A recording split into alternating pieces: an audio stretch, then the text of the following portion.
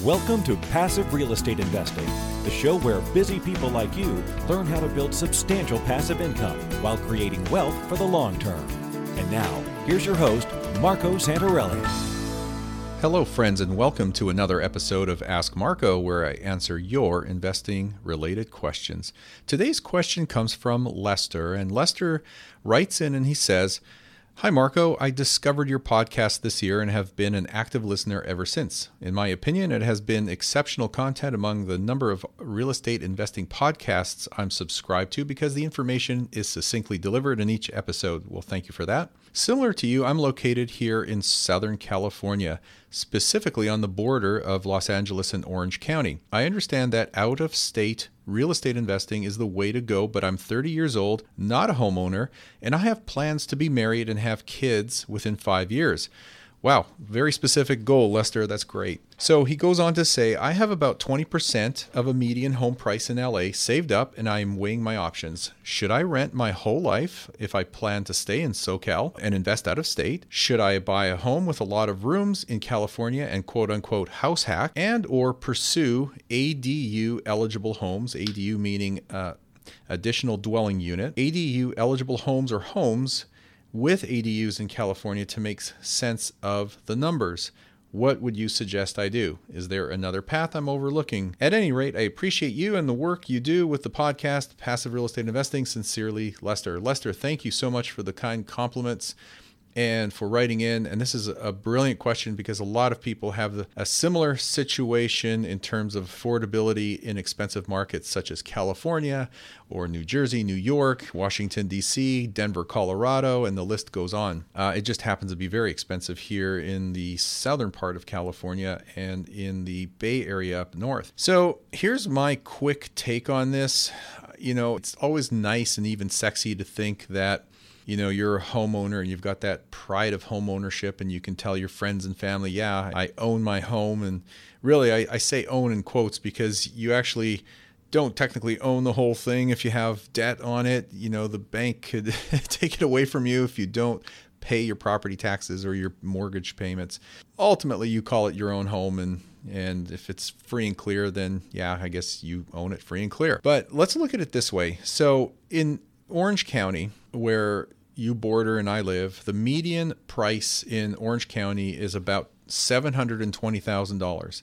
And that is very expensive. And for most people listening to this, it probably sounds very high. If you consider a 20% down payment, that's $144,000.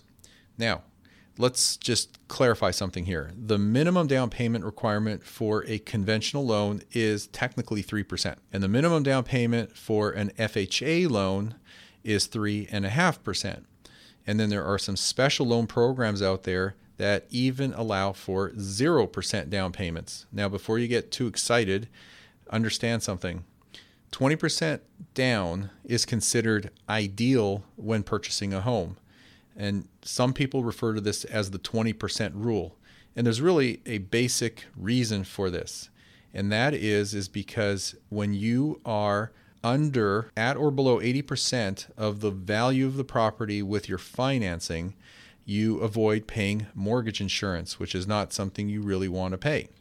So I actually ran the math very quickly before I started recording here. If you were to purchase a property with 20% down, you would obviously avoid mortgage insurance. But if you hypothetically put only 5% down on that property, the $720,000 median priced home in Orange County, comparing that to putting 20% down over the course of 30 years, you would save $129,880 in interest and mortgage insurance.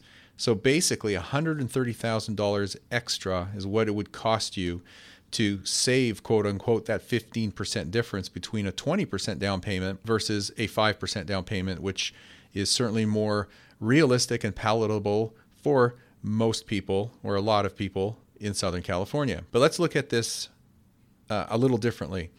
Let's just say option A is you become a homeowner and you purchase that $720,000 single-family home, typically a 3-bedroom, 2-bath, or a 3-bedroom, 3-bath, with 20% down or $144,000. Now you can call yourself a homeowner, and you've got the mortgage payment, the principal and interest, plus HOA fees, property taxes and home insurance, versus continuing to rent. And I actually did a quick search on Zillow, and I looked at 3-bedroom, 3-bath, and 3-bedroom, 2-bath homes here in Southern California, particularly around the area where I live. And you can move in to a home with monthly payments, which covers everything I just described, for somewhere around $3,500 per month.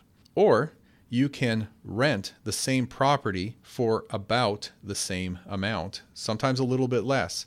So dollar for dollar, you're getting more or less the same amount of square footage as far as your living room or living quarters. But you have no worry in terms of maintenance and repairs and other factors, because you're actually renting someone else's home and they're responsible for maintenance and repairs and any capital expenditures that come up over time for the mechanicals of the property. So no, you're not building equity this way. And you are avoiding maintenance and repairs and future home related costs. So maybe there's less worry. But when we look at this from an investment perspective, you can take that $144,000 and you can invest it into 4 quality properties in, let's say, B+ areas. And I've actually taken one of the properties off of our website as a real live actual example. And so the property I'm looking at right now, and it's probably gone by the time you hear this, well, I'm sure it'll be gone. It's a property in Springfield Township in Ohio on Mayfair Street. It's a 4-bedroom, 2-bath home, 1,600 square feet, with a purchase price of $121,000. And it rents for $1,200 a month. So it's right around that 1% rent to price or rent to value ratio. It's in a B+ neighborhood. It is very appealing. It has great curb appeal, nice neighborhood, nice street. The numbers look great. But I took your $144,000 and I chopped it into 4 parts.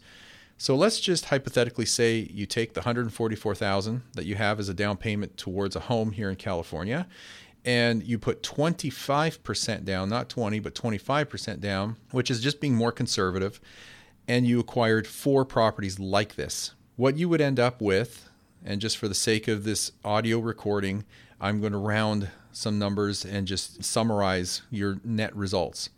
Ultimately, what you're going to have in your first year across those 4 properties is $11,740 per year in net cash flow, which works out to be roughly about $1,000 a month, $978.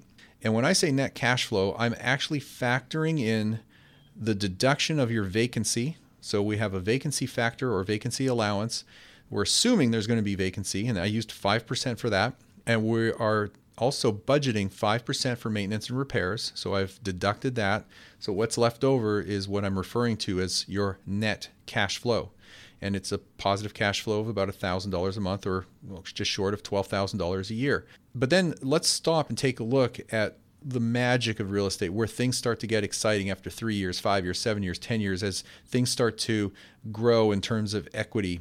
And of course, you have little bits of appreciation. You have small increases in your rent, sometimes large, but increases in rent over time, maybe not year after year, but every time you have a tenant move out after 2-3 years, maybe you bump the rent if that's what the market supports. But I made some very conservative assumptions here, and I just wanted to give you a quick snapshot of what that looks like in 5 years.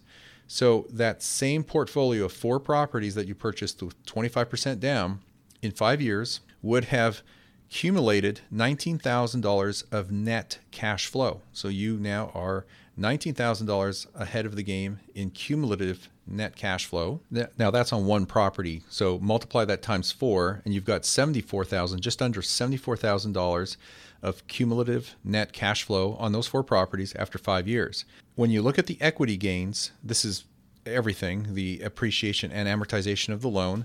You've got $31,196 per property. So times 4 is $124,784. Rounding it up, let's call it $125,000 of net equity gain after 5 years.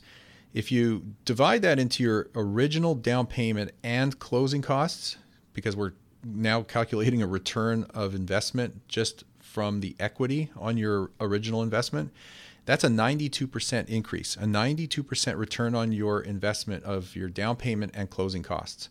So when you add all this up and you just truly bottom line it all from an internal rate of return perspective, or what you might call an annualized rate of return. So let's just take a look at what you made over 5 years and divide that by 5 and average it out. It's the annualized return. It's 19.8%.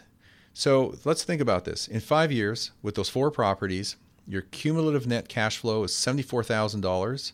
Your equity gain is $125,000. And in terms of percentages, what was my annualized return each year over those 5 years? When you annualize that, it's 19.8, almost 20%.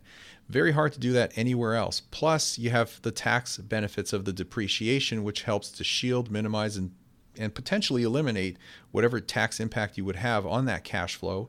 And that's a question for your tax advisor, of course, but because there are very, very creative ways to get even better than that if you have the deductions to make it work. But this is the other option. So your plan A is buy a home. Plan B is to invest it in some rental properties.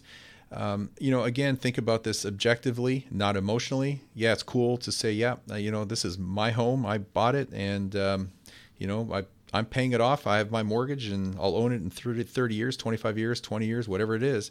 But if you want to build a real estate portfolio and you take this plan B, follow that path and keep building upon it, you're going to get to the point where your passive income from it, your net cash flows, will cover the cost of your rent here in California or your mortgage payment, your principal, interest, tax, insurance of whatever home you end up purchasing down the road. And last but not least, just to add one more layer on all of this, something to think about. If you are of the school or of the mind that you think we are nearing a real estate market cycle top here in Southern California, which many believe we are, and some people predict, and I know some of these professionals that very reliably predict market cycles in California. They think we're, within 2 to 3 years of peaking and then rolling over. And in some markets, it's actually already doing that now. But if you think we're within a couple of years of that happening, why would you want to buy into the market here, nearing a top, assuming we're nearing a top, and then riding that down for 2, 3, 5 years, however long it takes for us to kind of go down that down cycle of the real estate cycle before we hit the trough and then bounce back up and hopefully continue on up to whatever the next high is. So when you compound scenario B with that reality that's going to happen at some point, then it might be wise to just sit tight, rent, get better value for your dollar from renting and applying your investment capital or that down payment as investment capital and building a portfolio. All right. I hope that made sense. I think it did, but if you're not sure, just shoot me an email and I will answer your question or even just connect you with my team. All right, well, that's it for this particular episode. It was a mouthful and I went longer, way longer than I expected. But anyway, I am going to continue answering these questions as best as I can. I've been doing a lot of traveling lately, mostly for business. So if you have a question about real estate or investing, just shoot that over to me. Hit the Ask Marco button on PassiveRealEstateInvesting.com. I really appreciate when you do that. And if you haven't already, remember to subscribe to this show. Thanks for listening. We'll see you all on our next episode. Are you on track to achieve your financial goals? Income-producing real estate is the most historically proven way to accumulate wealth and has created more financial freedom than any other means. Norada Real Estate provides everything you need to invest in the best turnkey cash flow rental properties. Our simple, proven system will help you create real wealth and passive monthly income. Get your free strategy session with our knowledgeable investment counselors at noradarealestate.com. That's NORADA realestate.com. Nothing on this show should be considered specific, personal, or professional advice. Please consult an appropriate legal, tax, real estate, or business professional for individualized advice. For distribution or publication rights in media interviews, please contact the host.